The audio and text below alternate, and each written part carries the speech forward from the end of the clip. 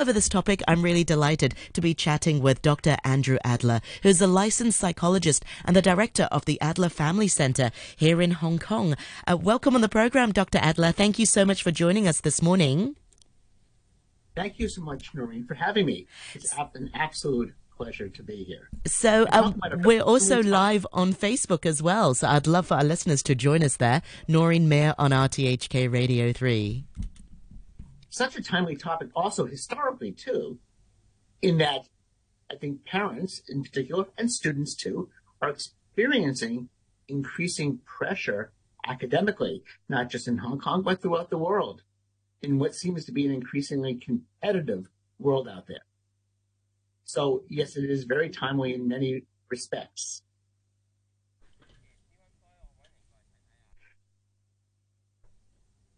So, Sorry about parents, that. We're having some sort of audio problem, so we've got some tech guys coming. No. It's just unfortunate. The sound is coming out as mono, but it's okay. I think for all purposes, I think our listeners are still able to hear. I might have to boost it up a little bit. So perhaps I wanted to back up a little bit, Dr. Adler. Now, earlier this month, the Hong Kong Institute of Family Education released a survey after surveying more than 1,000 parents of school children, calling for parents to pay more attention to the children's emotional needs rather than just focusing on academic results. Can you sort of explain a little bit more what we mean when we're talking about this social and emotional development of a child? So these are really important areas. Really, actually, schools should be playing, as well as parents, playing a strong role in any child's, and I mean of any age, their social emotional development as much as they emphasis as they place on academics. It should be, I shouldn't say it should be 50, but there should be quite a strong emphasis on social emotional development. So what, just to define what those mean briefly. So social development at a more basic level is basically how we deal with different social situations that come up. Now, obviously, there's some very basic things like greeting other people, but it goes much deeper than that.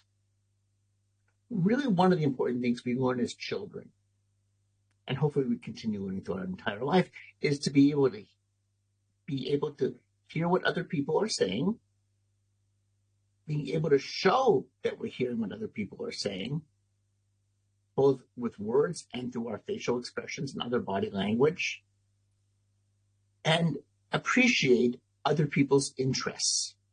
Now, for children, younger children, that would be often through play. So young children learn how to play with other kids, showing interest in what other kids do. For older kids, and then for teenagers, and of course as adults, we use spoken language much more, and we want to show interest in what other people are interested in. That's one aspect. Another area that's also very important is to be able to engage in what we call reciprocal communication, to be able to go back and forth in conversation. Now, for young children, that would means going back and forth in terms of play, being able to, I'd say you're building a tower out of blocks. So one child puts a block here, the other child puts one on top of the other, and then one on top of the other. So we call that cooperative play, and that's interactive. And it's also showing an interest in what the first child initiated. For older children, teenagers, and adults, that would be being able to respond well and go back and forth in conversation with another person. Very hard, and that can be a challenge to many children. And I think probably made also worse. We can go into another whole topic around what's happened with COVID, but the social isolation with that, I think, has made that difficult for a lot of people. I think you're so right in pointing that out. I think a lot of the times that time was sort of spent at home and there wasn't so much interaction with their peers. And I think since then, teachers have sort of noted that many students sort of lag behind in terms of interaction with their peers. I mean, I have clients telling me, I wish I could wear my mask all day. I wish I could bring my Still mask to school. now. Some students actually do that. Oh. Usually teachers encourage them to take it off. But see, I wish I could wear it all day. I'm not comfortable interacting with others, even in basic interactions, but certainly in the back and forth kind of conversation that I just mentioned. We also have emotional development, and that includes many skills. It means recognizing one's own feelings, the feelings of others, being able to respond to the feelings of others, and perhaps, I don't say most importantly, but of great importance is to be able to calm down oneself in a situation when one feels frustrated, sad, or angry. Now, of course, there's a relationship between social and emotional development. We need to be able to control how we express our frustration. We need to be able to control how we express our frustration when we're with other people, if we're going to make friends and people are going to talk with us. They're not going to talk to us if we're overly angry, for example. At the same time, we also need to be able to socialize to be able to learn how to express our feelings and read the feelings of others.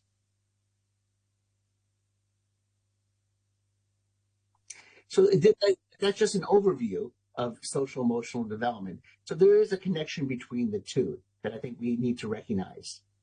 Let's talk about some ways that parents can support this. Yeah, sorry, I was going to continue, but maybe let's talk, but I'll let you start first. Yeah. Yeah. Now, not to put the onus only on parents, but parents are the most important teachers. And when I talk to lots and lots of teachers, they tell me it really, they're not. These are excellent teachers in schools. But they say parents really play the biggest role. And the way we can do that most effectively, and there is research to back this up, that parents can teach by being excellent role models, not perfect role models. I'll get to that in a moment. We don't need to be perfect, but what we do, kids pick up on very easily. So, and so if parents aren't able to regulate their own emotions, we're not saying that they're to blame, but chances are if you're not modeling that behavior for the children, then children won't be able to regulate their emotions as well. Absolutely correct, Noreen. And in fact, being able to show that you can, say, parents being able to show they can disagree with each other without arguing is a wonderful way of showing a child that people don't have to agree, but they don't have to become angry about it, whatever the issue is. You don't need to be perfect as parents. And research shows that actually the imperfect role model, the role model like a parent who's imperfect, is actually the best role model. And the thought behind that is that someone who's imperfect is more relatable to another person. So if we're imperfect, everybody's imperfect, of course. And if the role model is imperfect, that person actually has a greater influence. Is that person can be related to by a child there. That's really good to know that you don't have to sort of be always perfect in front of them. In fact, they can often learn from our own mistakes. And as long as we own up to it sometimes as well, and it's, you put your hand up and say, Mummy wasn't perfect just now and I could have responded better. And this is what I should have done. But it's okay to be angry sometimes, but we don't do so by yelling. And I think that's sort of important to let the child and set the boundaries for children, because I think quite often children maybe crave the boundaries that's not being. I mean, I notice different types of parenting, but ones that sort of, it's good to have these emotions, but sometimes some parents just let those emotions run wild. And that's not so healthy for the children as well. It's good to have emotions, but it's not okay to then behave. It's not okay to then kick your brother just because you're angry. And I'm not saying that husbands and wives are kicking each other, obviously. Yes, okay. But to be able to even argue in a way that is thoughtful and constructive without the emotions becoming so strong, that is so critical. Again, you don't have to be perfect. Emotions will get out of control. Anger will get out of control sometimes. But to be able to argue in a way that's thoughtful and constructive is absolutely wonderful for parents to do that. If you do that some of the time, you're doing well as parents. Okay, and I think that has a very positive on children. Let's talk a little bit more about this focus on academic results, what Mhm. impact does that have? Hong Kong is a very sort of results-driven city, and I think that's sort of It is. seen even with our children, and that academic results are often placed in sort of a really high position when it comes to parents and children's relationship. So what impact does that have when parents sort of over focus on academic results? I think it can have significant, I mean, it depends on the child, of course, but I think it potentially can have significant detrimental effects for children. I think we know that children need a balanced life. They need to be able to focus on academics. They need to be able to, if they're interested in sports, other hobbies, other activities, let's say theater, for example, develop friendships and other relationships and spend time with their families as well. There's a lot that children benefit from, and academics, I won't say is unimportant, but it's only one part of it. And I think it's very hard, and I know this as a parent myself, it's very, very easy to slip into focusing on, to have almost a hyper focus on academic performance. Even though we intellectually know better, we slip into that. And that is such a difficult thing to do. What I have found, and again, I practice this myself, and I'm not perfect as a parent. Ask my 20 and 22-year-old daughters; they'll tell you much more if they were on this show.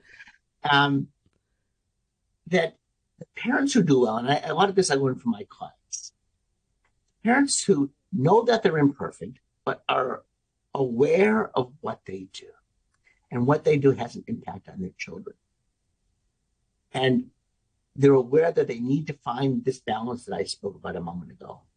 That academics, of course, are going to be important, but so are other activities. And I should also add, as part of that, overall social emotional development, as we talked about earlier. So doing all these various things should help in the service of developing oneself socially and emotionally. So if you have a variety of experiences, especially socially in different kinds of settings, that will help you develop into a more socially competent human being. So the parents I work with, again, they often struggle with these kinds of issues. The parents who are successful are able to be aware of what they're doing and catch themselves, and also be humble, to acknowledge to their children that they make mistakes. Now, I might do this with a 3-year-old, although you can, but certainly when children reach school age, to be able to say, I'm sorry, mommy made a mistake or daddy made a mistake. I made a mistake in say academics, in saying, oh, why didn't you finish all your homework? And I know you had a lot of homework. I shouldn't have said that. I'm sorry. Yeah. So again, you think about the idea of being a good role model. You're showing that you can make mistakes and that you can own up to them and apologize. Yeah, time really flies. We've only got a couple of minutes before the news. I know that. We haven't even touched on burnout and what that looks like for children. Maybe we can sort of talk Very quickly. Yeah, very quickly talk about that. Yeah. Sure. So burnout in children does look somewhat similar to those in adults, just very briefly. So burnout would involve emotional, physical, mental exhaustion, worrying all the time, difficulty with sleeping, trouble with memory, and poor school performance.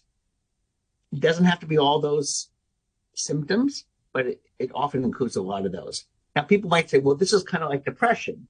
Yes, it is kind of like depression, but usually the distinction we make is that burnout is shorter term. It's more of a state rather than a condition.